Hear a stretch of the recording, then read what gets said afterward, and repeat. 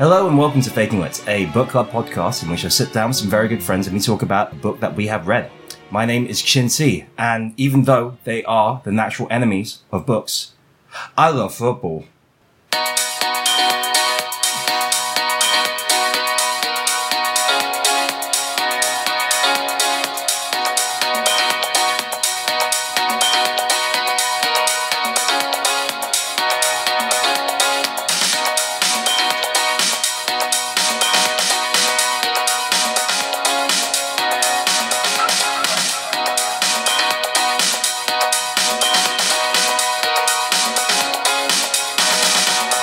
Got to hold the book in front of your face. Make sure you use a bookmark so you don't lose your place. You've got to read the book and do it at the right time. You can't be slow or fast, just reach the end of the line. You've got to flip through the pages and nod in agreement, but never cover those pages with all of your semen. So get them if you can from the librarian. Let's talk about some books that we all understand. My name is Chin Si, and I'm here to say I like reading books in a major way. Worth it. Oh my god, there's other people in the room, for fuck's sake! Did you just see that? We actually heard it. Yeah. That was a prank. I pranked you. Pranked you. I don't do that really. What a prank. What definition of that was a character. For the word that prank? was a character I was playing. It was a prank character. Yes, it was a prank character that I was doing because I knew you were watching me, and I was like, wouldn't it be funny if you walked into me rapping?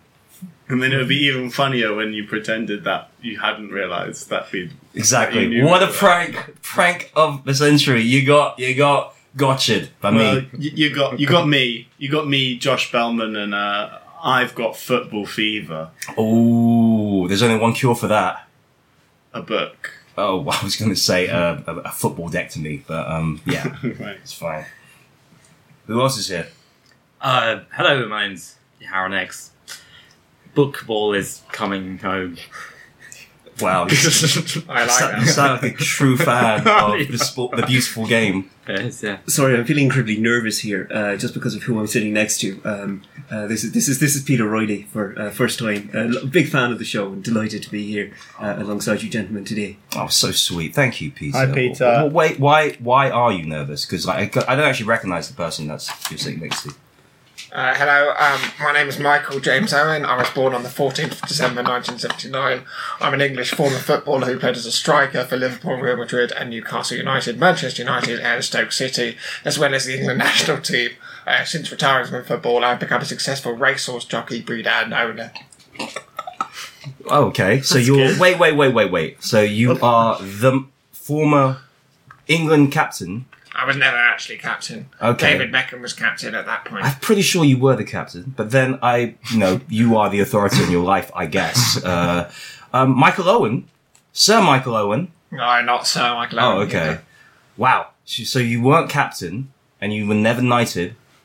You don't sound like you've had a very good life. I did win the Balloon d'Or. The balloon door. Is that a door made of balloons? Peter, that's really impolite for you to burst out laughing when Michael's celebrating one of his greatest achievements. The balloon door. It's a fantastic achievement, and one which I believe that very few footballers have actually lifted themselves. Especially these days. But so, okay, Michael. So Michael, was it Kaká, and then was it just like Messi and Ronaldo? Were you the last person to win the Ballon d'Or before that? I think. Well, I don't. I have only heard of 10 football players. So. You know, the other 10 you know, England 10 team, or were these 10 of your teammates, or these from different clubs across your career? Various football players. I've heard of Sami Hyypiä.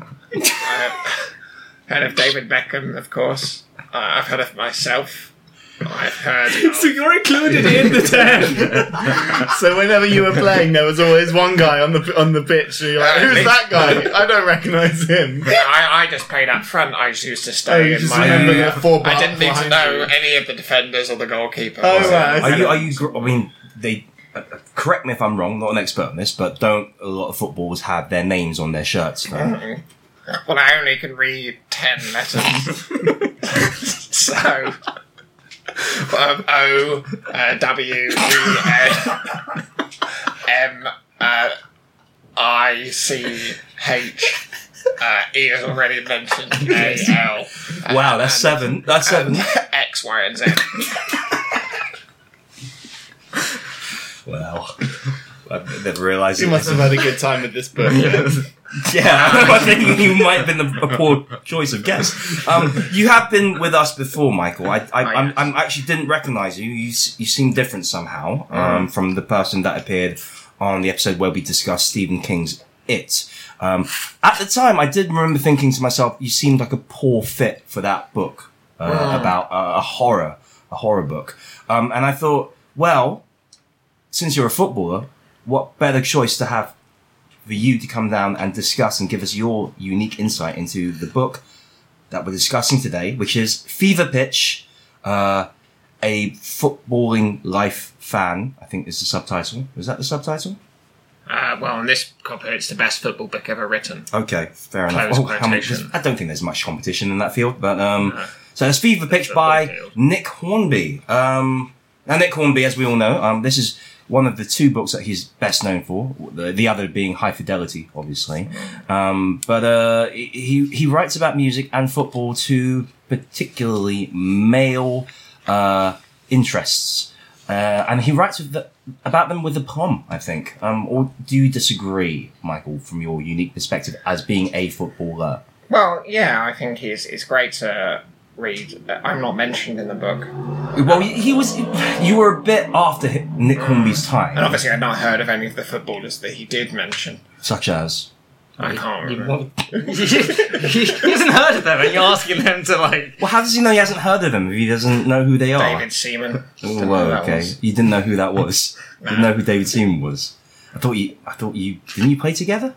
Oh, as I said, he would be at the other end of the pitch to me. Okay.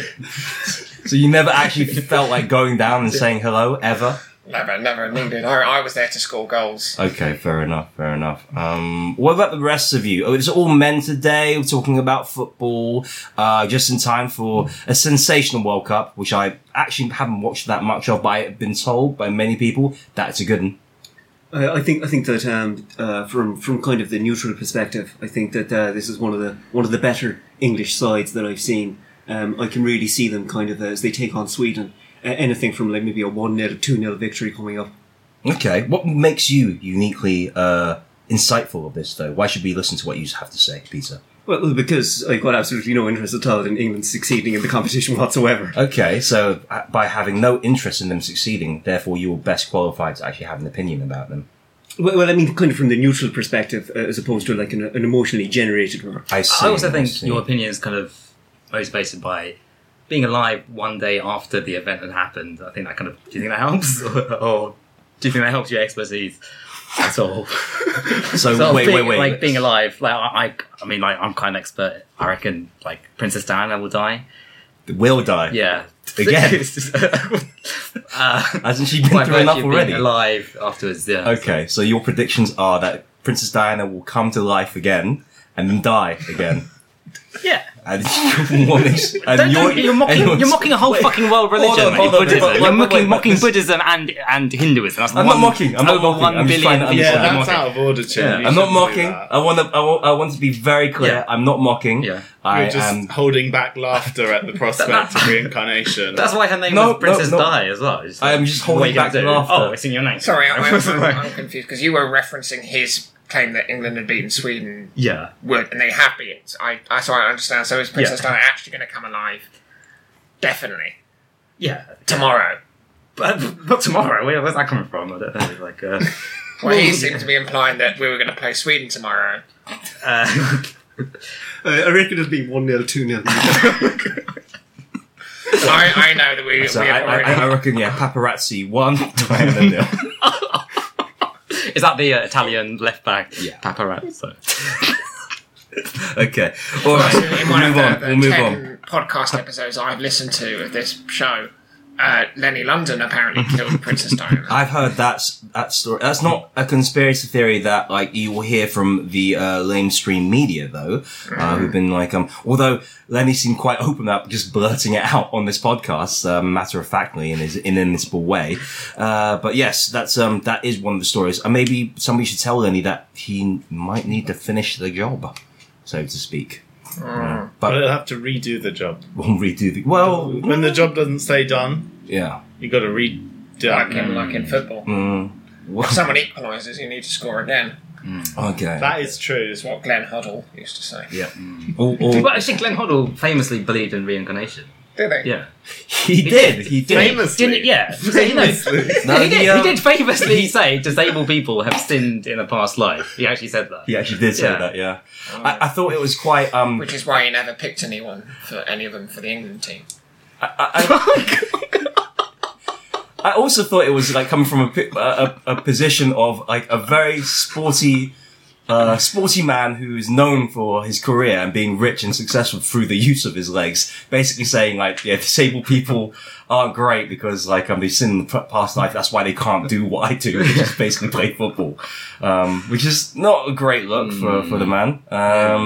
Do you have any wacky beliefs like that, Michael? I believe that Steven Gerrard is twice the age he claims he is. Okay, all right. Well, you basically Is this something that constantly like happens throughout his lifetime? Like when he's 20, is he actually 40? And when he's 40, he's actually 80? Well, that's not actually as strange a phenomenon as you might think. We've met several people who fulfil those criteria. But Lenny London, who Michael's just mentioned, it actually ages forwards and backwards simultaneously through time. So are you accusing Steven Gerrard of being... No, of course not. I'm accusing... He always A beat claims user. he is 13 years old. And I believe he's 26 years old. Okay, all right. This is a very Lenny London heavy episode for somebody who's not here. I feel like I need to bring this conversation back on topic again and talk about Fever Pitch and talk about football. Now, Fever Pitch, when it first came out, bit of a sensation. I got the feeling that when Nick Hornby wrote it all the way back in 1994, was it? I should 92. Thank you very much, It Hannah. was published in 1992. I remember it. I was a ripe 2 years old when it came out. Okay, all right. I read it the day it came out. And what did you think of it? I didn't really understand much of it. How many letters did you know? Well, I knew most of the letters, but More just than 10? by that sort of recognition, I didn't really know how to put them together into anything. But yeah, I remember the day at nursery. My dad gave it to me, and he sent me into school, and he said, "Son, this is what you need." And I mean, the rest is history, really. I've had football fever ever since. Was it the picture book edition? No, it was a regular regular edition, edition. Some paperback really edition. unsatisfying anecdote. You got a book, you couldn't read it properly, and the rest is history. Apparently, that's how your story went. Oh, Apparently, well, sorry, Chin. I'm just telling you the truth. You asked a question about it, and I give you the truth, and then I didn't ask for a review of my anecdote, and whether you tell me whether my anecdote was sufficiently sorry. interesting or my satisfying sorries. enough. It was a perfectly fine. I'm going to say, And then something really interesting happened. How was that? I fully endorse this kind of rant against you. Because you do it a lot. You do it a lot. So anyone who comes on, we invite people on, and then you have a go at them because they don't answer in the way that you want. Exactly. I'm just a very difficult human being. I apologise. I was thoroughly enjoying the anecdote. Your father in the situation was he an Arsenal fan? Yes, he is. He is an Arsenal fan.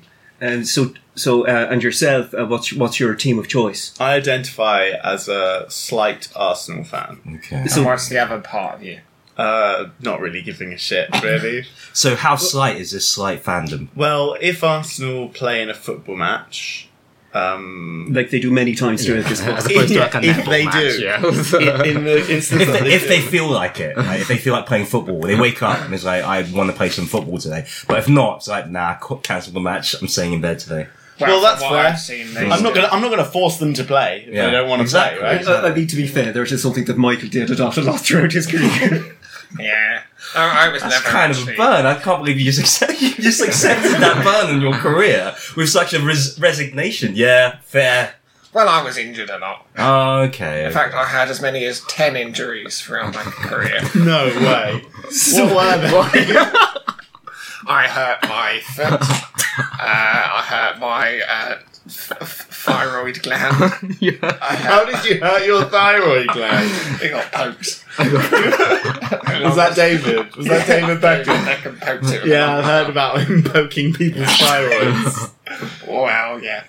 And I hurt my thigh, and I hurt my stomach, and I hurt my arm, and I hurt my face. Was that from smiling too much? Was that The after memory you scored a goal? brings a laughter to your expression. I know. And I hurt my bum, and I hurt my soles of my feet, and I hurt my neck, and I hurt my penis. Wow. Okay. All right. That's categorical. Was the penis like? Was that an emotional pain, or was that more of a kind of a physical pain? That was when Sammy Hippier kicked me in the penis. Because... Are you allowed to do that in football? No. Oh, okay. It wasn't in football. It was when I slept with all 10 of his wives. Sammy Hippier's got 10 wives. He did at He's a the time, but he doesn't anymore. Okay, you're right. That's the only 10 women I've ever slept with, Sam and the Sammy Hippier's wives. Okay. All right. So just to clarify, you know as many Sammy Hippier wives as you do professional football. Yeah. Pretty much. I mean, it must be hard for you though, because as far as last time I remember, again, correct me if I'm wrong, but football involves 12 players on the pitch. Well, there's 22 pairs. 22. It's 22 players Mate, on the pitch. He doesn't need to know everyone's name though. No. Okay. All right. Like, I watch it on TV and I only know like one of their names. All right. Like, what's your job? Well, I don't really have one at the moment, unfortunately. No. This is I'm using this. Well, do you know all the names of all the unemployed people?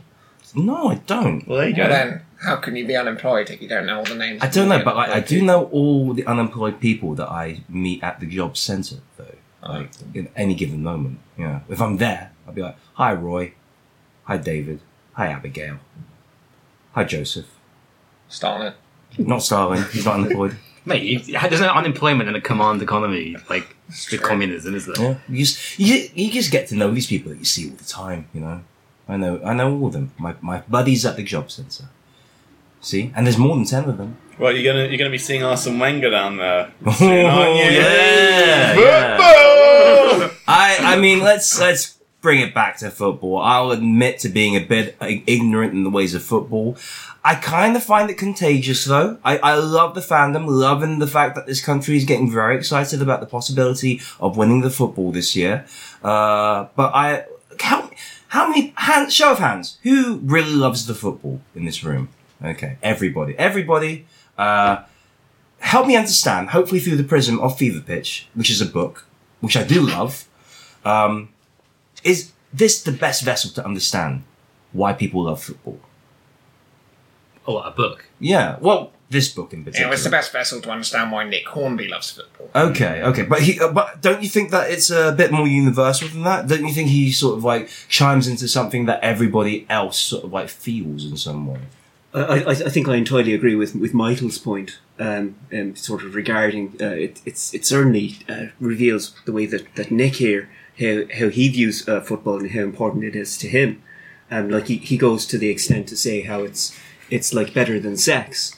I mean, for you, would you prefer to have a football rush or an orgasmic rush? Oh, okay. Well, as a person who doesn't really follow football, right, I wouldn't understand that analogy. If you were to break it down in a way I could understand, like say an orgasmic rush, right, from actually, ejaculating into a person or onto a person, possibly, Or near a person. or possibly over a person. ejaculating onto a book or up a book or into a book Or near a book. or near a book. It's a close run thing. It depends on the book. It depends on the person. Like if you're gonna, Michael, if you were going to say choose between sex with a person you didn't like and watching football for a team or playing football for a team that you did like, I mean, it's, you know. I choose the football. Exactly. I think that's a fair comparison, isn't it? That's a fair comparison. I do feel that Nick Hornby does actually try to speak as if on behalf of all football fans everywhere. I'm just going to read you a quote here. So please, be tolerant of those who describe a sporting moment as their best ever. We do not lack imagination, nor have we had sad and barren lives. It is just that real life is paler, duller, and contains less potential for unexpected delirium. I think that's entirely correct. So basically, he is kind of saying that they hate their lives and that they're sad. And Yeah, but can you not use that to describe any art form? Isn't reading a book, or what do? You collect miniature thumbnails. No. Huh? I write fan fiction. You write fan fiction, yeah. What do you write fan fiction about? There's one about Clint Eastwood and an orangutan, which I've been working on for the past few years. It's you can read it online. I write under the name Orangutan Lover 69. So check it out. It's good. So writing about fellatio on the orangutan, does that didn't mention the fellatio, but Huh? yes, Well, that's it's what kind happens. of Yeah. implied with the orangutan lover It's implied, yes. 69. It's implied, yes. I always Um, imply the fellatio mainly by writing about it graphically. Does that not? Is that not a form of escapism? Like, isn't life inherently kind of painful and boring and banal, and you kind of need? Everybody has their thing, and so live and let live. Why are you having a go? So what extent do you think though that this is that sporting events trump art itself? Because they say unexpected delirium, right? I kind of feel that like with sport, there's always going to be the possibility of disappointment packaged into it. Your team's not always going to win, right? That's the same with literature, isn't? There's like a narrative, isn't it? There's winners and losers. Speaking of losers, I'm saying this to Josh Bellman. What a way to. He not only lost the thread of the thought that he was making, but he threw somebody else under the bus in order to complete his point. Well, I'm happy to be of service. I'm not that interested in Josh. Now, I think the point that we're trying to make it is illustrated within the book, and it's the trouble. I'm just going to read the passage. The trouble with the orgasm as the metaphor here is that the orgasm, though obviously pleasurable, it's familiar and repeatable. It's predictable, and particularly for the man, if you're having sex, then you know what's coming, as it were. Maybe if I hadn't made love for 18 years and given up the hope of doing so for another 18 years, and then suddenly, out of the blue, an opportunity presented itself, maybe in these circumstances it'd be possible to recreate the approximation of that Anfield moment. Even though there is no question that sex is a nicer activity than watching football, there's no 0-0 draws, there's no offside traps, there's no cup upsets, and you're warm. In the normal run of things, the feelings it engenders are simply not as intense as those brought about a once-in-a-lifetime last-minute championship winner. And I think it is that thing to say, it's the unpredictability to say you didn't know that was going to happen. So when it does happen, it's a euphoria which you couldn't have got from other things that you described throughout the book, such as the joy of childbirth. You've got pretty much an 8-month reminder that that's definitely going to happen. I love how the book's being taken off me there. Is this all a in real the quote? Yes, it's a fucking real quote. This is all in the book. You're not making this shit up. I have listened to this podcast. This stuff is in the book. And then Nick Hornby says, "I'm not making this shit up." This is in the book because I don't remember that. The quote has ended, you asshole. Even the bit when he says the quote has ended, you arsehole, is in the book. I just wanted to. Josh, you are actually in the book. Everything that you said is in the book. Yeah. Everything that you just said is in the book. Wait, which year was which edition is this? 1995 edition. I see. I haven't read that one. Okay. How That makes more sense. Unexpected. I wanted to pick Nick Hornby up on a couple of the lines in that thing. There's no offside trap in sex. There is. It's very possible to be offside in sex. 2, there's plenty of cup upsets. Oh, okay. Especially when donating to sperm banks. Fair enough. Which I do regularly. I don't know about Nick Hornby as well, but like when I climax, it's always unexpected. It's like I'm caught off guard by my climaxes. What is the most unexpected climax you've ever had? Oh, probably when I was at my grandma's funeral. All right. I did not see that coming. Nobody did. Nobody did. I didn't see it coming. It was Were you having horrible. sex at the time? No, it just happened. Sometimes happens. It just Were sometimes you happens. fully naked? Did it feel... I wasn't naked, but I was wearing a white suit. Well, that's quite fortuitous then. Yeah. Well, is it? Is it? Well, what colour's your sperm? I don't know, it's white. Oh, it's red. Oh, you should get that looked at. I can recommend as many as 10 doctors. Wait. Can you name them? Sorry, just to clarify, you've had 10 injuries, and each time you went, that doctor didn't work. I'm assuming you did.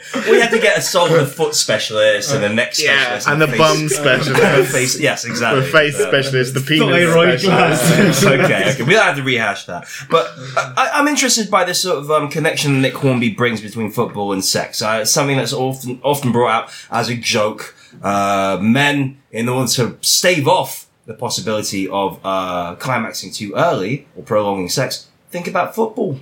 That's like a cliche you see in a lot of stories. And here Nick Hornby's addressing it directly by correlating sex and football. And basically saying that like sex itself will never match up to the unexpected delirium and pleasure of football, which is weird. Why would you then think about football in order to stave off the delirium of the orgasm? I don't know, like if that makes sense to any of you.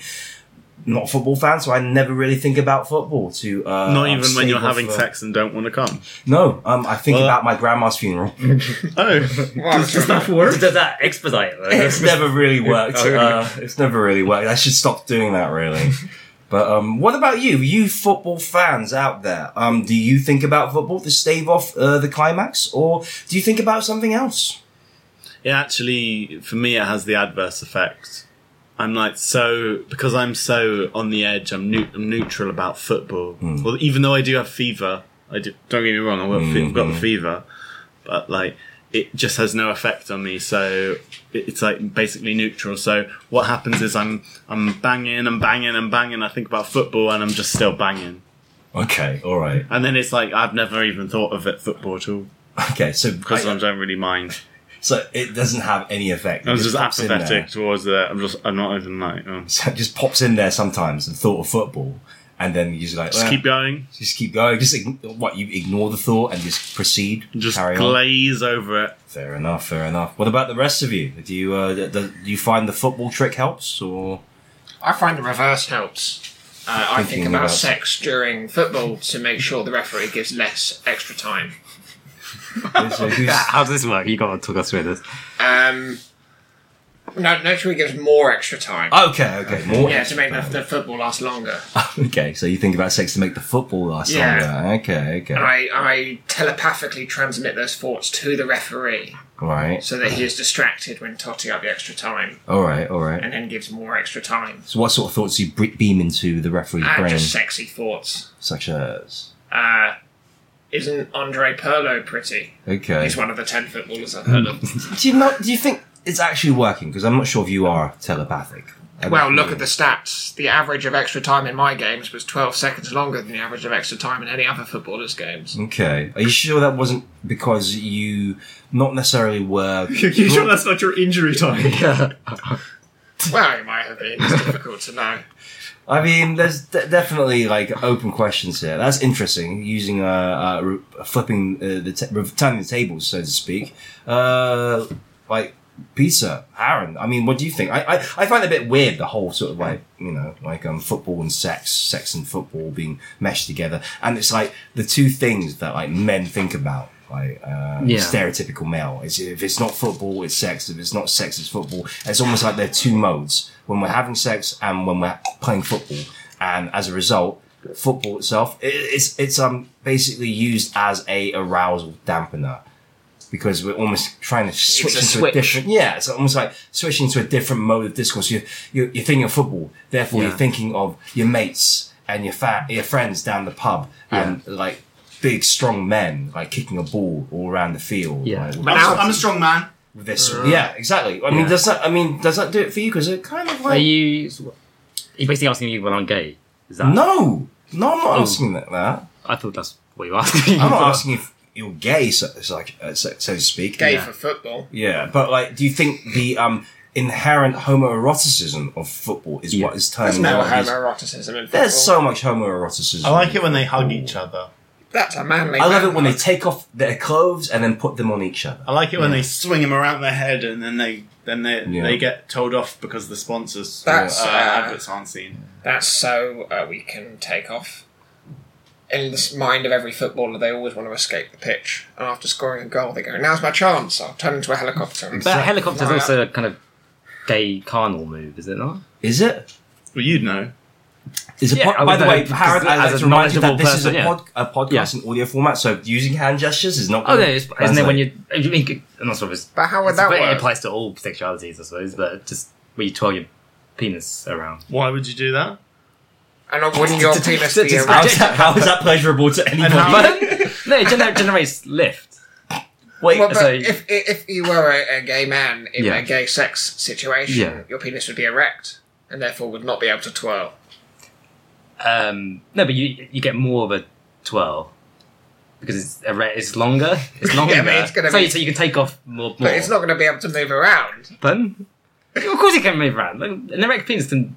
yeah, twirl but around, not like a helicopter. Huh? Not like Oh, a They can well, wiggle have you a seen a bit. helicopter rotor? It doesn't. It's just not like flaccid, Right. is it? It kind of it's erect. You see, isn't I it? thought the helicopter Is your position. penis like grafted onto a rotating platform? See, that's the thing, right? If you told me that, right, you're saying the helicopter's like Yeah. twirling your dick. Yeah. That doesn't work for me, but Yeah. I thought it was actually more a reference to the sexual position where you take your partner and spin them on top like a helicopter propeller. Ah, Yeah. is that what it refers to? I don't that know. would work. You were the one who brought it up. I thought you were the one who knew what they were talking I'd do about. that. Yeah? Yeah. Yeah? As a celebration after you scored a goal. Yeah, sure, man. pop the goalkeeper on your... Well, the goalkeeper. He wouldn't be involved in the celebration of the goal. You shamed him, and to hammer home your point, you grab the goalkeeper, you pop him on your, you spin him around, and then you go back to your teammates. And say, "Yeah, I'm the Wait, football you king." take the opponent's goalkeeper? Yes, the opponent's goalkeeper. It's sounding a bit. A bit rapey. Yeah, I wouldn't do It's that. all good fun. It's all good fun. It's You're in the world confusing of football. homoeroticism with rape.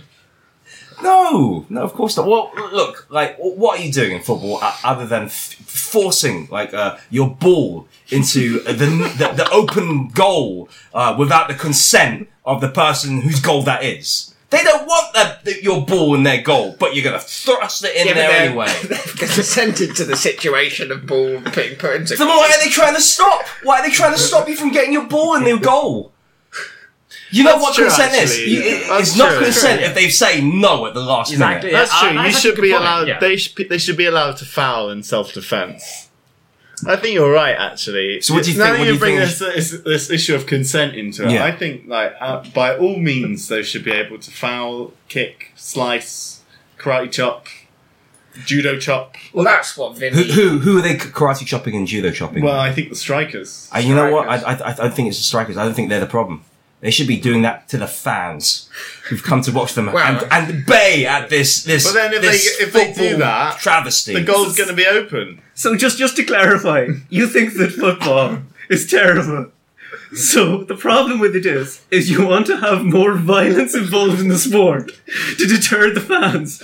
See, this is my plan. Yeah, get all the fans of football into one place, Got it. under the guise of it being a football match, italics, and then when they're all there, lock the doors, and then have all the footballers start kicking them in the face. Well, Eric So Cantona. run it, yes, exactly. Do it, Eric Cantona, but all the players just run up into the stadium, just kick every fan in the face. But they would be severely outnumbered.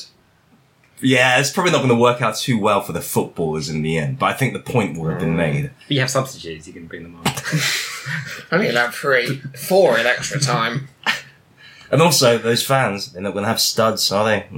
What might do? Well, maybe some of them might do. Okay. All right. Do you think Nick Hornby, to return to the book again, how do you think Nick Hornby deals with the ugly spectre of hooliganism in his book? Because if you're talking about English football, I don't think you can ignore the issue of that English football had back in the 80s and late 70s. Well, Nick Hornby's a hooligan himself. I heard he stole a model railway set. Yeah. Is that hooliganism? Why Stealing did he a do model that? railway set is your bar that's been set for. What context did he do that? Because his name was Nick Hornby. Right, so did he get confused? Yeah. He might have actually just said, "That's mine." He saw the word Hornby on it and just rightfully assumed that it belonged to him. I do that sometimes. Well, you go into Whittards, do you? And then just Whittards. Isn't that a coffee? Isn't that a tea and coffee shop? yeah. And then But that's not how my name's spelled. It's not TEA, it's TEE. I'm not going to run into that conversation. He takes golf tea. I forgot how to spell my name and just start picking up. how many letters do you know? So I check your literary privilege. I know all the letters. Yeah. I know all the letters. That's why I am the head of this book club. But yes, no, exactly. Is that what this is? That's apparently what this is. Peter. I mean, look, let's all agree. We're all agreed, right? Hooliganism in football is not acceptable. No, it's terrible. It's a terrible, terrible bane, and I'm glad that it's, by and large, kind of disappeared from the scene. I never did it when I was 2 years old. That's true. I think we can back that up. I think we have photos. You have photos of a baby. You have photos of a baby not doing hooliganism. I don't have photos. I just said there are evidence. photos. For there to be evidence of you not doing hooliganism, you'd have to have photos of him constantly Doing hooliganism. not doing. So you have to have an entire record. There's an entire record of my 6-year-old life. Yeah? You were a prolific goal scorer even back then. Yeah, I scored goals so much that I was constantly being filmed scoring goals. Every waking moment and sleeping moment. And the rest is history. No. As you say. Oh, okay. All right.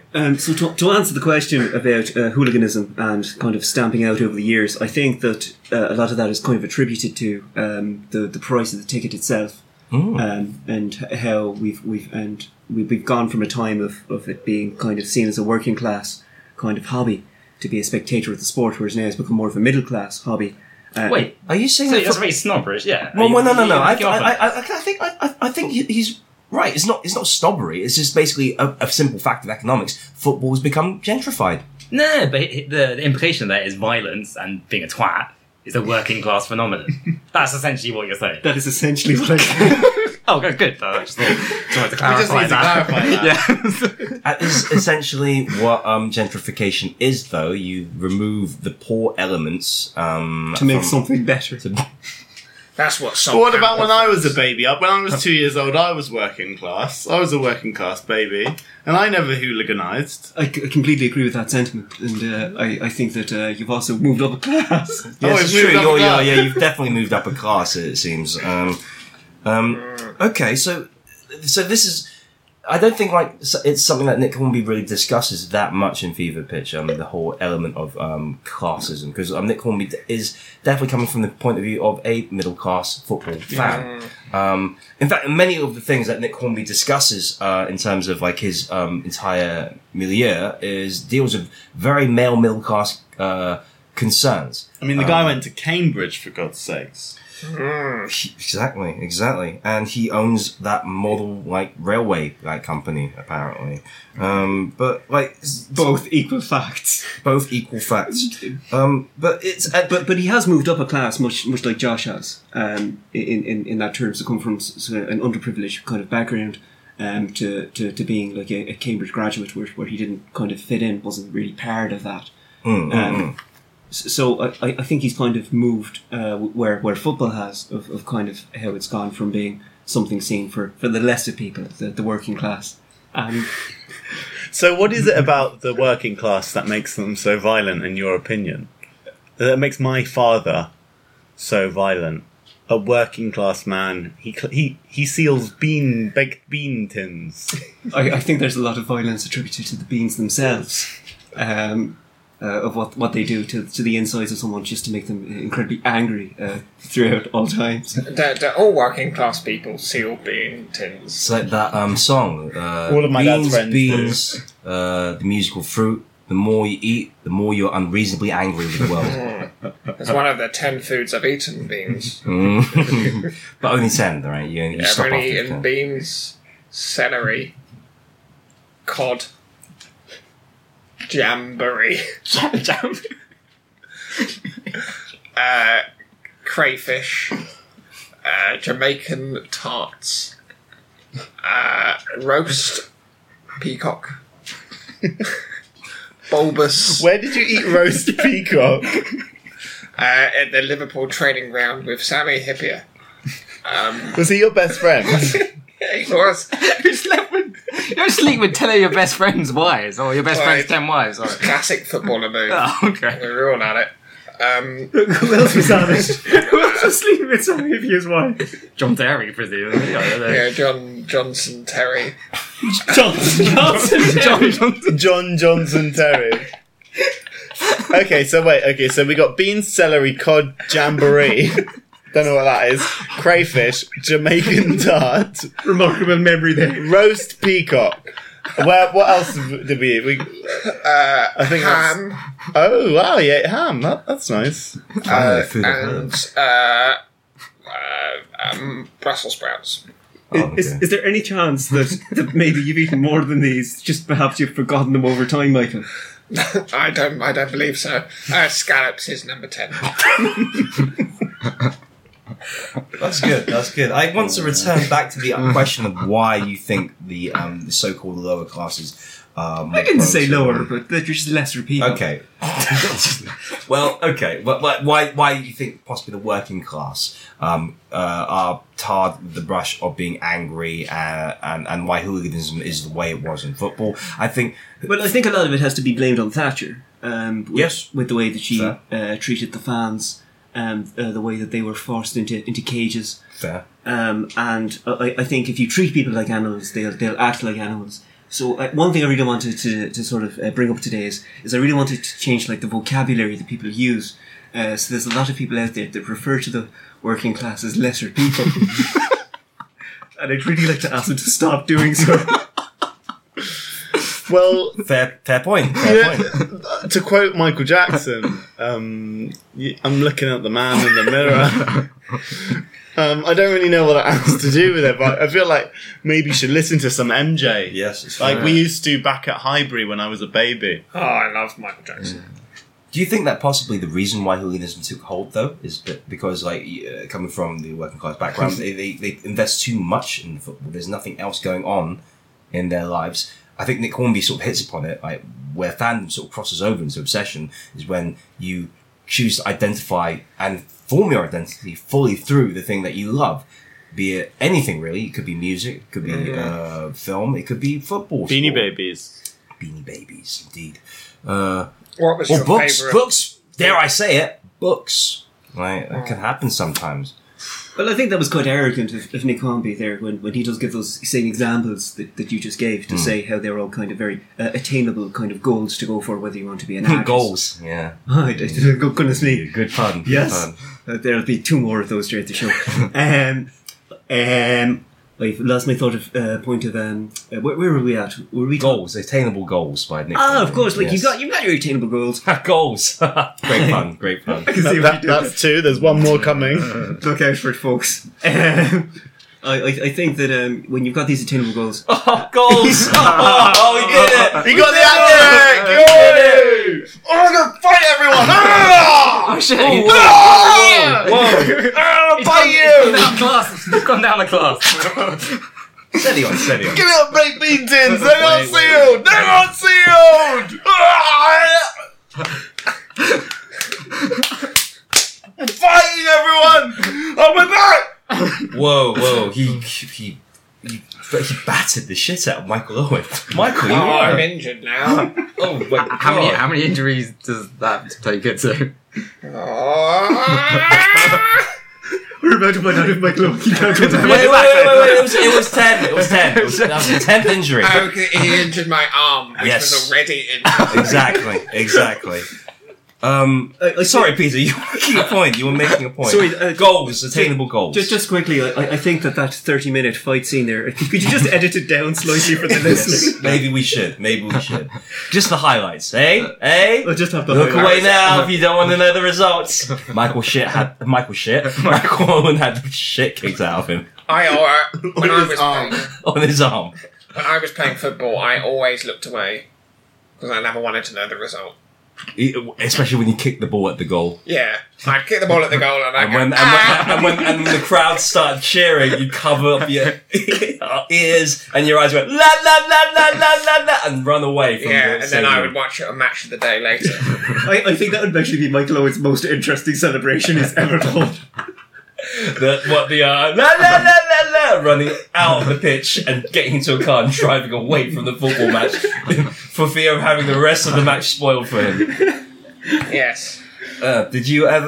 How far would you go to keep the secret and sanctity of a match result from being spoiled? I once gagged Sammy Hippier with a ball gag. Wow, this guy has really not had a good relationship with you. Yeah. Sounds like they're quite close friends. It's just banter, I guess. It's just banter. Sleeping with his wives, gagging him, and is kidnapping him. we kicked off and I passed the ball to Stephen Gerrard and he passed the ball to Robbie Fowler. Yeah. Then Robbie Fowler passed the ball to me.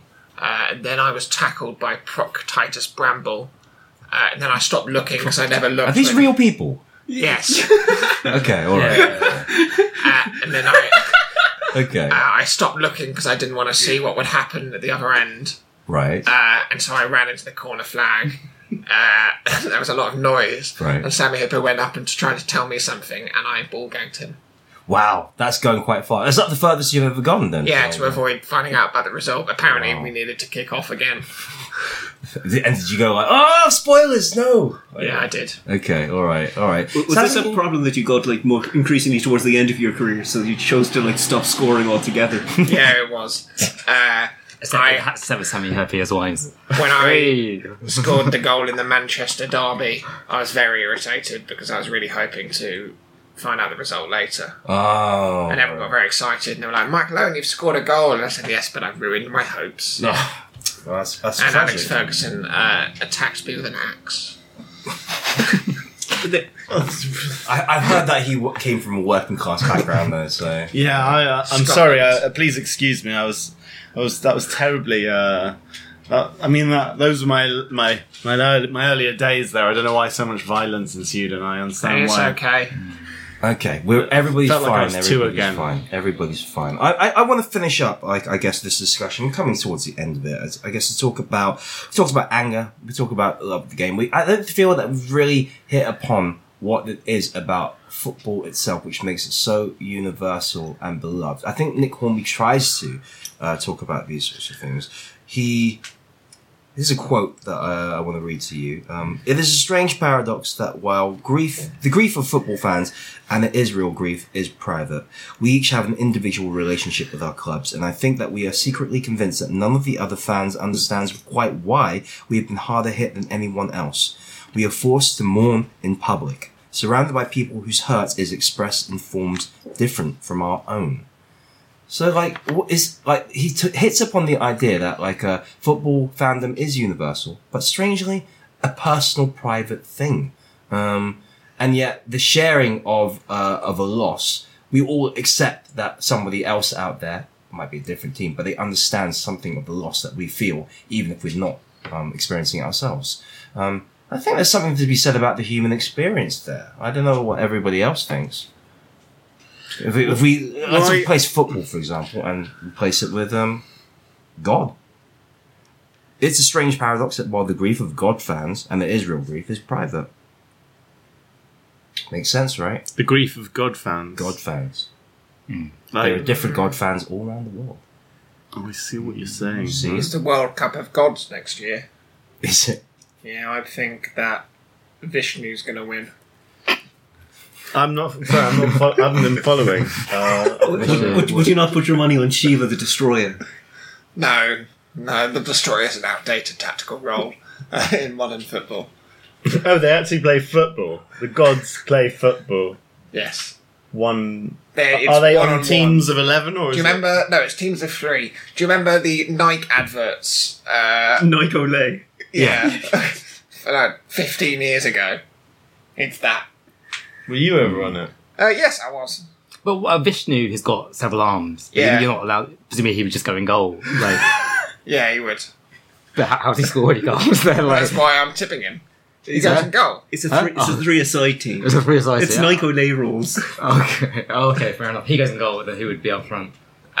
He's in a team with the River God from the Amazon and Jamiroquai. I think Jamiroquai is not right. Jamiroquai. The god of Jamiroquai. Yes. Oh, wow. I'm not familiar with that denomination. No, neither am I. It's a very small god. But there's one woman in Basingstoke who worships him as a god. That's enough. And then counts as one. Fair. What about the flying spaghetti monster? Yeah, he's in it. Okay, that's right here first. I feel okay. I think it is interesting to me that like even the title Fever Pitch speaks to a sort of like love and intensity of feeling that football engenders that is close to fanaticism and dare I say it, insanity. But Nick Hornby writes from the perspective of a person who's kind of aware of the insanity that he is, and he realizes how absurd it is to get so excited, to be an adult man and get so excited about a group of other adult men kicking a ball about. Well, look, Chin, I think the sort of parallel that you draw I'm sorry, I'm going back a sort of step here, but the parallel you draw between religion or God and football is an interesting one that I think makes sense. So if you think about it as the limit of what is attainable, of what is possible, and then you imagine that God is also the limit of what is attainable. It's the sort of pushing past our limits, and then we do that through proxy in football, and we do that through God in our lives, through the Lord and Saviour, and also, yeah. Okay, that's a very good point, Josh. I would run further with that. Then, do you think football could be used to solve bigger problems than who is the best football player? Could you use football to decide who's the best race? Tennis. Oh, sorry. I was going to say tennis. Who's the best tennis? I was going to say who's the best tennis player, but you took it in a very different direction. way. Yeah. Is it time? Is it time Who we is had the that best competition? tennis player? And who is the best race? Well, I think the best race has got to be the 100 meters. That's a really good race, and I mean, I obviously, disagree. I hate that race. I mean, there's no. why do you hate that race? 'Cause it's What's wrong with that lazy. race? They're lazy. I mean, They don't run very far. They only ran 100 metres. yeah, but how far did you run in football in one go? Lots. You know what? I'm with you, Michael. I don't like the 100 meters either. I think they're a lazy race, but they're so musical. Well, that doesn't mean anything in the context of a race. So, have you ever hung out with the 100 meters? No, it's a metaphysical concept. Yeah, but they're very musical race. Very musical race. What about the London Marathon though? Because that's also a very good race. That's my It's a favourite great race. But they control the world media, so Oh, Michael likes that race as well. yeah. So okay, I've so run 10 we've got so I'm building a picture here of Chin's worldview. What about the 100-meter relays? Great. They're great. Small penises, though. Small penises. Yes. Yeah. Why would they only choose? Oh, so they don't confuse them with the baton. Yes, exactly. Exactly. That's exactly why. Do you know the embarrassment when you grab the wrong thing, instant disqualification? Well, that's how I got my penis injury. Oh no, that was with Sammy Appiah's wives. Instant disqualification. That would be. Well, you were doing a relay on all 10 of them, weren't you? And which one did you sustain the injury on, and did you carry on playing? It was Claire Denis, Oh, the French film director. oh, fair. And then the number that was on Claire's back at the time? She was his 10th wife. 10. Well, Oh, so you got it right at the end. Yeah. Story checks out. Okay, this has been Oh, sorry, Peter. You No, I was going to say I don't think that it's a religious thing. I think it's more of kind of an addiction based thing. I don't think that football's a comparison to God. I think it's more similar to kind of more of a smoking or an alcohol. I think it's kind of it's attacking that part of the brain. Oh well, Marx did say that religion is the opiate of the masses. So maybe there's a correlation to be made between drugs, the addictive drug-like aspects of football and religion and music and all things that human beings like. Basically, human beings can't be trusted to just like a thing in a rational way. We've got to take it too far, take it way too far. That's exactly the thing. I think it's all about the enjoying it responsibly. Okay, in moderation. So just what, like me, like an occasional football match. But what are you saying? Just an occasional football match. Are you saying that I can't handle more than 6 football matches? Or like what? In a week? Oh, how many football matches do you have in a week? We need to fix it. 28. 28 football matches in a week. But I don't like football. That sounds to me like you might have a football problem. I don't mind who wins or loses. I think an addiction. Let me set up a couple of screens, and we can show you 7 football matches simultaneously. That's how I already do that. Okay, we'll triple it. 21. 1 million. You've suddenly become very proficient with numbers, Michael. This is supposed to be the biggest amount of anything that you've ever had to deal with. Right, I've set up all these screens, and they're all showing football matches. What do you think about that? Fight everyone now! Whoa! Oh, we back! Oh, Michael Owen's arms right over there. I guess I'll kick the shit out of his arm. Oh. I should be trying to stop this, but it is such a beautiful game. I want everybody. Now you've calmed down. Now you've calmed down, Josh. Sorry, I don't know what came over me there. Maybe I've got to seal some baked bean teams. I do think you have a football problem. I'm sorry. Well, I told you I got football fever at the beginning, and we knew this. Yeah, football fever is not to be scoffed at. It's a real thing. Don't scoff at my football fever. Didn't scoff it. Well, don't tell people to not scoff at it. All right. Think of sex. Does it feel better? It's making no difference. Oh, okay. Making no difference. I'm kind of neutral on sex as well. All right. I just have a general rage that will never be quelled. All right. Okay. Okay, I need a Robinson's fruit shoot. Okay. To level me out. Anyone got a Robinson's fruit shoot? I think we've got I something similar. have a Capri Sun and a tub of Solero shots. No, that's not gonna do. It's not gonna do. Solero shots. How about Calippo? Would you like a Calippo? Can you melt the Solero shots down and then put it in a sports cap bottle? If you give me 5 years, I don't yet have the technology. Let's go to our final thoughts whilst Josh gathers himself. Peter, what did you think of Fever Pitch? I thought that I thought it ended at the wrong time. What, at the end of the book? Yeah, I think it should have ended just a little bit earlier. So remind me again, what period does the book end? So, like, for me, I think that they should have ended the book where they ended the film. In the film, they ended with Arsenal winning their first title in the 18 years.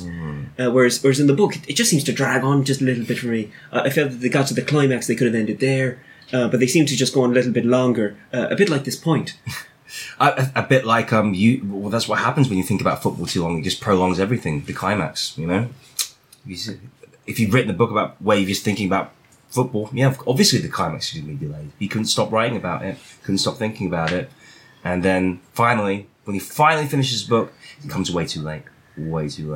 Yeah, like a whole another 3 seasons. I think it goes on beyond. Yeah, absolutely, or possibly at a grandma's funeral. Is what I'm saying. That's not related to football. No, it isn't. It isn't at all. That's What why it's if- very inappropriate for it to happen at the grandma's funeral. What if the grandma's funeral was wearing a football hat that was like half of a football, like a hollowed out football? And she could be lowered into the casket Right. wearing a football hat. What's a football hat? It's a football, like a black and white football. Yes, Yeah, we all no, know what often. footballs look And then you like. cut it in half and then you put one half on the grandma's head. What do you do with the other half? You can use it as a bowl. You can eat cereal out of it. I don't like cereal. Or you could put it on grandpa's head when he dies. What is cereal? So, What cereal? His, wait. Matching his and hers football hats for the great beyond. Like, you just give the other half to your surviving grandparent to fully. Well, it allows grandma's funeral to remain in the book. Fair enough. So at least it's football. At least it's football themed. And then This had nothing to do with football until I cut this football in half and placed one half of it on my grandma's head's corpse. And then as grandma's being lowered into the grave, the song da, da, da, da, da, da, da. And then when she hits the bottom of the ground, someone could shout "Go Lazio!" And then that would be good. That would be football. That's really on. Yeah, it would be on point. It would be on point. I'm glad this. It would prevent you from ejaculating as well. It I would think prevent your own me from grandma's ejaculating funeral for at when that least- happened. You see, Yeah. we're solving problems. Hit right, Really. left, and centre. At least until the end of the funeral, or at least until somebody shouts "Goal!" and then I wouldn't be able to hold myself back. I wouldn't. But you said you don't like football. I don't like football, But it makes I you like, ejaculate. But I like it when people shout "Goal!" because that's what I shout when I ejaculate. Yeah, but they're not. Has shouting- nothing to do with football. I just like shouting it when I. They're shouting "Go Lazio." They're not shouting "Goal." Oh, what does Golaccio mean? It's an goal. underwear- Goal Lazio, Lazio. It's an underwear shop, I believe. Okay, all right, fair enough. So those were your thoughts, Peter, on the book. Those are your thoughts. I'm surprised that no one knows what Gol Lazio means. What does it mean? It just means a goal for Lazio. Lazio, yeah. Okay, all right, fair enough, fair enough. Oh, does it? Well, that makes sense. Grandma supported Lazio. You know, your grandma was a famous fascist, wasn't she? Yeah, sure. Michael, what did you think of? Oh, I thought it was great. I thought it was in the best 10 books I've ever read. Okay. I'm not going to ask you to provide a list, but what was it about? What do you think it got right about football fandom? Being a football player and I assume a fan of football yourself. I think what it got right about being a football fan is that football fans really like football. That's true. Like, he does talk about how much And he he likes mentions that a lot. football. Yeah. Okay, fair enough. That's straightforward and And to he the point. mentions watching and enjoying football, which is another thing that football fans do. Covering all the bases there. Thank you for your thoughts, Michael. Can I ask Michael Owen a question? Sure, go ahead. Michael, I've been a big fan of your career, and one thing I'd really like to know is what would you say is the all-time best 11 players you played with? Myself. One. The one with the big bald head. David Beckham. John Hodgson? Lombardo. Sorry. What formation are we going in today? You didn't mention a formation. Please. Do I have to have it in a formation? Right. No, I just want to hear the players. I'll make them a formation myself. Okay. So the bald head man. Is that John Hartson? Is that Jaap Stam? Is that Zinedine Zidane? The last one. The last Is it the one. one who used his big bald head to smash someone else's head? I Or chest? didn't watch that. James Blunt, who I played with in a charity match. Who played with James Blunt? And he was one of the best players I've ever played with. It was very... What people who don't understand football don't realise is football's not all about flashy skills, it's about off-the-ball movement. And James Blunt was excellent at that. It makes sense. He wrote a song called You're Beautiful, and it's called The Beautiful Game, so yeah, it makes sense that would work out. Raoul. He's good. Paul Scholes. Over Steven Gerrard. Stephen Gerrard. It's the Scholes and Gerrard. Scholes, Gerrard, and Zidane. So Scholes, is there? And Raul. Raul Castro. Ricardo. The Man United reserve goalkeeper. Of course. Well, so you did know a goalkeeper. He's the only one I knew. Is he playing in goal then? You got him Yeah, as a he could be goalkeeper. in goal. Well, you're not going to do something unexpected, but play him as like a striker. Dennis Irwin. Really? Dennis Irwin? David May. There's no place for Sammy Hippie here, is there? You've given up his position to James Blunt. Well, he did ask him for his best 11 players, so... And he said he only knew 10 players, so... That little child that I nutmegged in that YouTube video. Seen that? It's a video of me scoring goals against a small child. he was one of the best footballers you ever played against or with. Wait, is this the best or his favourite? He was the best. It's the best. He was in goal in that. He was crap in goal. I would have him on the right wing. It's right wing, small child. Small child. Get that in there. That got nutmegged. And you've got one player left. Alexandro, the current Juventus left back, who I've played with. I played Hungry Hippos with him. That is. So, are you playing Raul as a striker? Yes. Okay, yes. yeah, he can play up top. That's fine. So you've got a few of your Liverpool teammates. Some from when your time at Real Madrid, and then some people from YouTube videos with James Blunt. James Blunt, yeah. James Blunt. James Blunt's a bit of a wild card, I think, there. Or possibly the small child. I don't know. They're both kind of wild cards. I think the child is more surprising than the adult. And of all of the Manchester United players you could have picked, you picked 3 you didn't play with. I did play with Paul Scholes. Oh, you picked 4 players, my mistake. You picked David May, Dennis Irwin, Ricardo, the reserve goalkeeper, and Paul Scholes was actually a fairly good choice. I mean, like, you know, as somebody who's not familiar with football, I'm assuming this is all very hilarious to people out there. But yeah, I will make sure we get. It is make really sure funny if you know football like me. It's true. But I don't care. I'll have to snap a photo of that later so we can post that to the website so we can see the ultimate Michael Owen dream team and record it for posterity. Thanks for that, Michael. Josh, what do you think of Viva Pitch? Well, it made me think of back in the day when when the book first came out, you know, and it really took me back to when I was drinking Robinson's fruit shoots and playing hopscotch down at the playground. We used to kick footballs through the goal posts. That is the point of the game, yeah. Yeah. And I don't know, I just thought it was pretty good. Pretty good. Reminded me of my dad as well. That's an interesting question. It made me want to put beans in cans. It's true. Fathers are a major part of football fandom, it must be said. Like, it's arguable that... Taught me how to fight. Taught you how to fight, taught you how to love football. Taught me how to... Did he teach you how to love? Taught me how to love. Yep. Said, think about football, makes it last longer. And that's a top tip from your dad. I tend to think that fathers are probably the reason why a lot of guys are into football.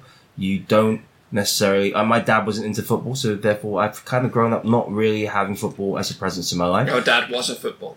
That seems a bit unfair, Michael. You've never met my dad. Does this mean are you straight? Straight? If you don't like football, how are you? How are you straight? Oh, I see what you're saying here. That's a very good question. I'm going on received knowledge here. I'll tell you how I know I'm straight. And the evidence is on my grandma's casket. When she was wearing the hat. She was wearing the football hat. Or was that... I forgot. That's how we improved. I think that's how we improved on the... Yeah. This all makes sense. This makes sense. But yeah, no, I'm straight, guys. I'm straight. Okay, just checking. Thanks for that review of the book, Josh. Aaron, just making sure. Is this notes? No. No, it's not notes yet. Okay. Not yet. This is our thoughts, our final thoughts. Yeah, it's alright. 1-1. 1-1. Oh, that's not a great result, though. That's like a disappointing result. Depends on the context. So what's the If it was the second leg of a Champions League game, it would be good. Okay. Yeah. In a real way. All right. Why is it good? I'm not going to explain the rules. Okay. Fair enough, Michael. Aaron, can you specify in this situation, are we the home or the away team? With the away team. Well, so it's an away goals count double. Okay. Well, we're I see. Okay. Arsenal and they're Football FC. Okay, Football FC. Good. I'm gonna defer. I'm gonna go with the overall assessment. As a person who doesn't know that much about football, this is very instructive. I learned, for example, that football is in fact a game of two halves, and I learned that It is. Surely anything of Explains whole, a lot. anything whole. Do you is think it was on two a halves. game of 10/10? Yes, I did. Okay, all right. Fair I was enough. always going off in the middle of Or 20 seconds. Exactly. I'm sorry, Karen, you were saying something. No, I was just saying, surely anything that is whole is made of two halves. That's a good point. That's a Yeah. good point. Well made. Fantastic. But yeah, I feel that I feel closer to all my football loving friends having read Fever Pitch, and I would say I would urge anybody who has often looked at football and looked at the people who love football and thought, "What's up with that?" Read Fever Pitch. It might let you understand just like the gaping vacuum at the center of all these men's souls. They have nothing. They've got nothing else in their lives. Let them have this. Let them have this. Thanks, Chen. But yeah, it's a great thumbs up from me for this book. I love it. Which means it goes in the Hall of Fame. All right.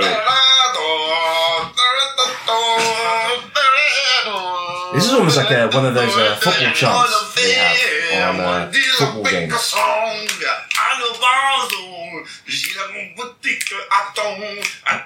Is this Thierry Henry?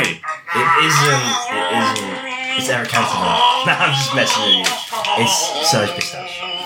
Everybody, thank you very much for joining me on this talk. I think there's only one thing left to do for us, though. This book, we all loved it. We all really, really got on board with the premise that football is indeed a sport. But is there any way this book could have been improved? And by which I mean, it's a memoir. It's Nick Hornby writing about his life. So in a way, we're basically saying, is there any way that Nick Hornby's life could be improved? So I want your notes now on how Nick Hornby could have improved his book and his life in the section that we call notes. This could also be a football channel. Yeah, I'd love to hear this go flying through the stands at football stadium. Anfield. That's a stadium, right? Or Wembley. At the Emirates Stadium. What's strange is that maybe you can answer this, Michael. Is that when a team supports another, when a team is sponsored by a huge corporation and they help them build a stadium, like at Highbury was like called the Emirates Stadium, yes. right? Well, Emirates. Yes. Anyway, yes. Continue with your But question. is it still? But Emirates don't sponsor Arsenal anymore, do they? No, So how do they square that circle? I'm not a football money man. I just score goals. I don't know why money. you seem to think I'm some sort of executive. I don't know. You need to ask David Hume. David Hume, the philosopher. Yeah, No, the that kind of footballer. stuff. Notes, everybody. I'm going to go in an anti-clockwise direction. Aaron, how would you have improved this book and, by extension, Nick Hornby's life? Yeah. I mean, I would have made it about something completely different, actually. I would have made it, I would have set it at the end of the Sabbath, and I would have got Brian and Maurice Gibb from the Bee Gees. I see where this is going. It's going to go on longer. Go. And then they would go to, like, the Central African Republic to deliver Boris Becker Yes. some money. Yes. But while they go there in Africa to deliver Boris Becker money, they get some sort of zoonotic infection spread by mosquitoes. Right. All right, and then they regale the story to the editor of Vox magazine, and they say, "Oh, can I write the story?" I would call it Saturday Night Yellow Fever Pitch. That does sound like a Why- ripping yarn. Why is Boris Becker irrelevant to that title? Because he's a diplomat from Africa and he needs money. Yeah. Fair enough, I guess. And he used to be a sportsman of some sort, didn't he? Yeah, exactly. Yeah. Yeah, there Tennis, you go. which is the kind of Which is the middle class football. Isn't Yeah, it? no, it's the football of the hand, as I call Yeah, it. not handball. We have very much Or handball. volley, Oh, okay. volleyball. Okay, then it's the football of the rackets. Yeah. Okay. Wouldn't that be squash? Oh, and then it's the Or football. lacrosse. Yeah. Okay, it's the football of the tennis. I think that's undeniable. Okay. All right.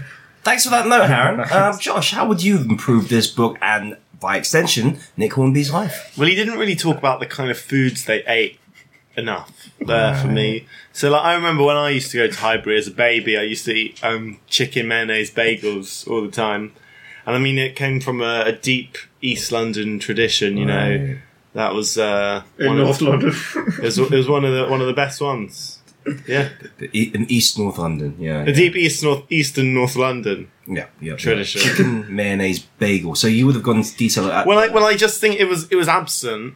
And you're asking me, I mean, this book's pretty much perfect. It reminded me, I felt like I was 2 again reading it. And I wanted East London bagels in North London. Did you soil yourself as you ate it? Did you just regress fully into No. being a 2-year-old? No, Okay, all right. No, I didn't. No, okay. I Why- just thought you said that it took you right back to being a 2-year-old. Were you toilet trained? No, I just wasn't that good at reading. Okay, but you were toilet trained. Yeah, I could go. I could make a good stir fry. Is that a euphemism or an actual stir fry? No, I was a very competent Asian chef Okay. as a child. Still haven't answered the question of whether you could go to the toilet though. Well, you were Asian. Look, I could look. I think when it comes to chopping, Right. I was good at chopping. I was pretty good at chopping, but Right. you know, like running a bath was a tricky one. Okay, so you smelt. Yeah. So it was smelly. and Yeah. you're just making a stir fry and pooing as you were stir Yeah, but I frying. had a nappy on, so So you weren't toilet trained. well. What is define toilet trained? Being able to go to the toilet off your own, cognition. Volition. Yeah. Yeah, but I never really got the hang of that at all. Okay. So So you still so when I said that did you wasn't really soil what yourself? made me feel like a 2-year-old. Oh, okay. The other bits. I see. So you just soiled yourself as a matter of happenstance. Principle. Yeah. It was a principled decision. So a dirty protest of some sort. What was the principle? Baby rights. A lot to unpack here. Well, maybe next time I come I feel on, we're we getting can talk away. about baby rights. Okay. But I think for now, I just think I want to know about what chicken bagels. In the what book. colour were these bagels? Were they More about food. More about the cuisine. Yeah, of the were they football like stadium. rubbish hot dogs? Were they like sort of horrible burgers that you eat only because you have to? Okay. They're not known for their quality food in football stadiums, as far as I remember. No. But yeah, that would have been nice to have something talked about, which is renowned for its mediocre quality in the book. Good note, Josh.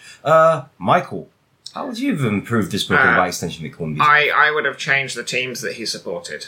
From So Arsenal to... in 1996 to 2004, I would have had him support Liverpool. From 2004 to 2005, I would have had him support Real Madrid. From 2005 to 2009, I'd have him support Newcastle United. From 2009 to 2012, I'd have him support Manchester United. And in 2012 and 2013, I'd have him support Stoke City. In terms of the national teams he supported, in 1997, I'd have him support the England under-20s. In 1997, the second half, I'd have him support England under-21, only for one game.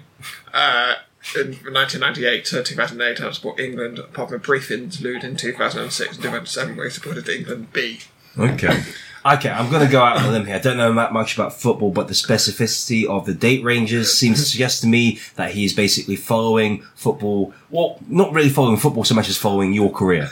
Well, I think that would be a better book. Okay, so it's going to be all about your career specifically. So you want to write an autobiography, but you want somebody else to write for I want you. my autobiography to be about what it was like to be a fan of Michael Owen through the years. through the eyes of Nick Hornby. Yeah. He's probably a better writer because he knows Yeah, 16 I more mean, letters of the like- alphabet than you. So like, Mine would just be long stories. That's good. Oh, well, a lot of stories about how shoddy Wave treated semi-hippie. So I'm not sure if the world really needs to read those stories, really. But thank you very much for that note, Michael. Peter, how would you have improved this book and by extension Nick Hornby's life? I think I would like to have learned a little bit more about the relationships. He talks about, I mean, that's where the idea for the film came from, to take his life and to put it in a relationship sense. I think it would have been nice if some of the relationships they'd had along the way, we'd actually got to learn their names. Instead of being the woman or the girlfriend. Or Yeah, the girlfriend as she was at the time. The missus. the missus. And to that extension, I'd like to learn more about the people, and maybe we could have seen more kind of the damage that football had caused to his relationships, as opposed to they seem to be sort of transient things, whilst he's always got something better to be doing. It's interesting though, because it's always, I feel that like the book that he did actually sort of delve into that a bit more was High Fidelity, and some would argue that's possibly the superior book to Fever Pitch. Well, it's a work of fiction, so he's got an opportunity to tell more stories, whereas... And make it more interesting, I guess. Yeah, you can't really embellish things about your life in a biography. That's fair. So you just wanted the women in his life to get more attention. You do feel that he's sort of like excusing his behaviour of being a non-present boyfriend and using football as an excuse in a way. I think that's fair. I think that's fair entirely, and I think that there's no kind of knowledge in terms of exceptions or growth to say, I understand how this relationship failed. Well, whilst there's a whole overlying book mentioning entirely about how that relationship clearly failed. It's because I love football more than I love you. Exactly. He even talks about it like sex is never going to be as good as football at several points. Yeah. So that's probably the. And do you think that's kind of also like this feeling of that football is being used as an abdication from reality and responsibility? I don't disagree with that point. Okay, all right, fair enough. That's a strong note from Peter. I loved all these ideas.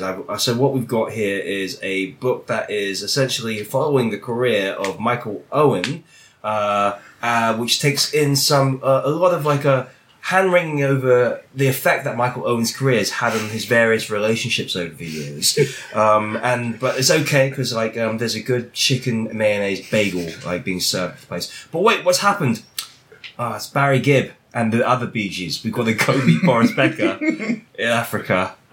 We're sick. And I'm now pitching this story to Vox magazine, and I've changed the title. It's not Big Pitch anymore. I feel like it's like a direction to me. No, it's directed at everybody. I am literally summing up the book that we Taking on pitched. your recommendation. Okay, right. This is the book that we've essentially created. It's called Saturday Night Yellow Fever Pitch. Michael Owen's Michael Owen's career. Damn, that's a tasty bagel. Oh no, I'm a terrible boyfriend. The book. Thank you very much for joining me today, fellas. This has been really useful. What are your thoughts? Do you think England has a chance to make football come home? No. No? Michael, that's going to be shattering to a lot of people expecting Michael Owen to have the back of his possible teammates as well. Well, I've not heard of any of them. Don't think they should have got that small child. Okay. Well, okay. I wish Michael Owen clearly doesn't think they have a chance. What about the rest of you? Hopeful? I think I want Belgium to win because they've got a player called Lukaku, and that sounds a bit like Bugard. That's the best way to, that's the best way to make your decisions about liking anything. So if a person was called like shitty poo fuckface, like he should be president of the world. Let's make him our king. Shitty poo fuckface. Okay. Alright.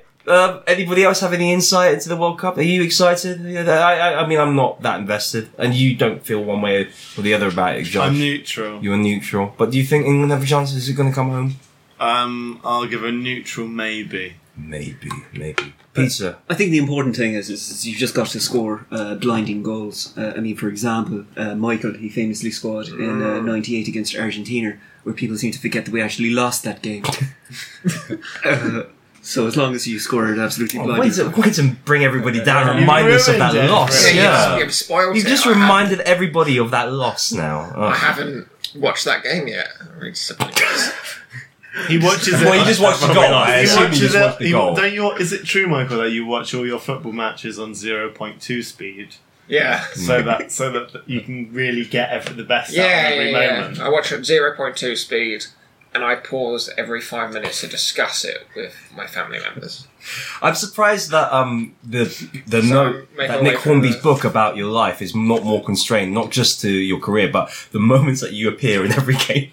And that you had possession of the ball and you appeared in camera, and that's what the book's about. Like, and Yeah, then you got the exactly. ball. I think we're starting to learn why you can only name 11 footballers. Yeah, I'm still in the first game that I started.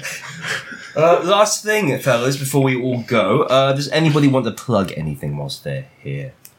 I'm going to be going to the Edinburgh Festival this year. I'm participating in a compilation show, and it's a very diverse compilation show made up entirely of straight white male comics, all who look very similar to myself. But I believe it's going to be a fantastic show. So it's up there in Edinburgh. It's called Zillions of Comedians. And I think everybody should come along, providing that the year is currently 2018 and you're not listening to this in the future. But I still stand by my prediction. Where's that happen? It's happening in Edinburgh. Oh, where in Edinburgh? Oh, pardon me. Venue, like, just have people turning up to Edinburgh. It's like, Zillions of Comedians, where is it?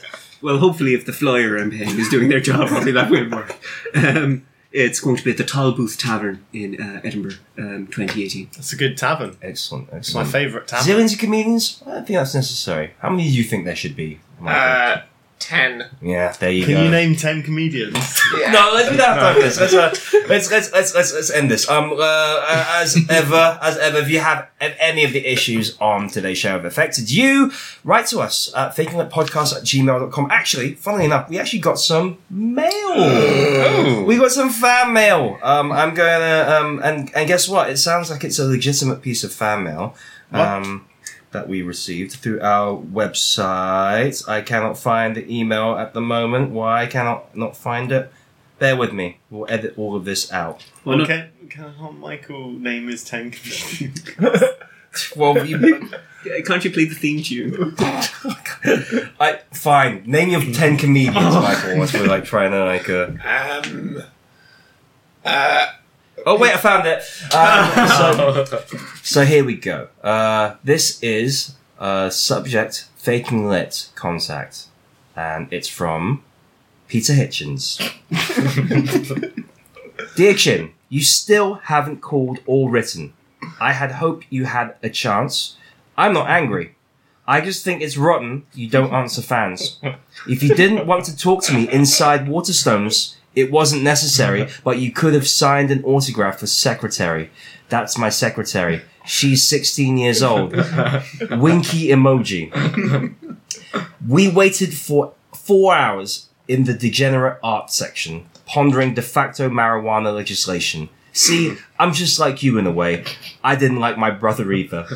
He used to always call me names and that's a typo there, and strive to undermine my faith in the divine because he didn't know you like I know you, Chin. No one does. When the anthem played, he wouldn't even stand up.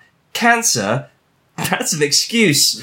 Now let's bury the hatchet before your ass receives my boot. A country supper in the kitchen. Sincerely yours, Peter Hitchens. P.S. We should blog together too. So, Peter Hitchens, I'm assuming that is the Peter Hitchens. His email is he'sgonecoldy@gmail.com. And his website is hitchensblog.mailonsunday.co.uk. So I'm assuming that's the real deal. I don't know how to respond to this. Peter Hitchens, Peter, not this one, the other Peter that's just written into us. I did not know that you were there at the Waterstones live event, and if you'd approached me, I would have gladly shaken your hand, because even though I find your political views abhorrent and I think you're terrible, it's always nice to meet a fan, even if they are Peter Hitchens. I apologise if you felt snubbed.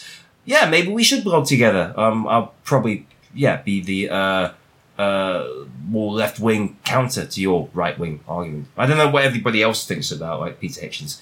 I've never heard of Peter Hitchens. You've never heard of Peter Hitchens? He's not one of the 10 columnists that I read. So you know he's a columnist. I gathered from context clues. Despite the fact he didn't write it. I didn't even mention him being a columnist. You mentioned the Mail on Sunday. He could be anything for the Mail on Sunday. It doesn't mean he have to be a columnist, but okay, he's not one of your favourite columnists. No. But you know Christopher Hitchens. Yes. Okay, his brother, his late departed brother. Bit harsh there on his brother legacy there. I'm not sure how to feel about that. I don't know what anybody else feels about that. It's nice to have fans though. It's nice to have fan mail. Yes. I'm not going to react and respond beyond that. Okay. I just want to say that I'm flattered to have been invited along to spend a day with Michael Owen. This has been an incredible experience. I've learned so much about football from Michael. Yeah, I feel really, really privileged to hang out and to count Michael Owen as one of my good friends as well. Yes, you're one of my 10 best friends. Indeed, and let's keep things that way. If you want to write to us, why not write to us at fakinglitpodcast@gmail.com. Subscribe to us. We're on iTunes, Stitcher, SoundCloud, all the big pod places. But anyway, look, we hope to hear from you soon. All is left to say is enjoy the football and keep supporting your local bookstores and libraries. Bye bye. I love you. Everybody say, hey!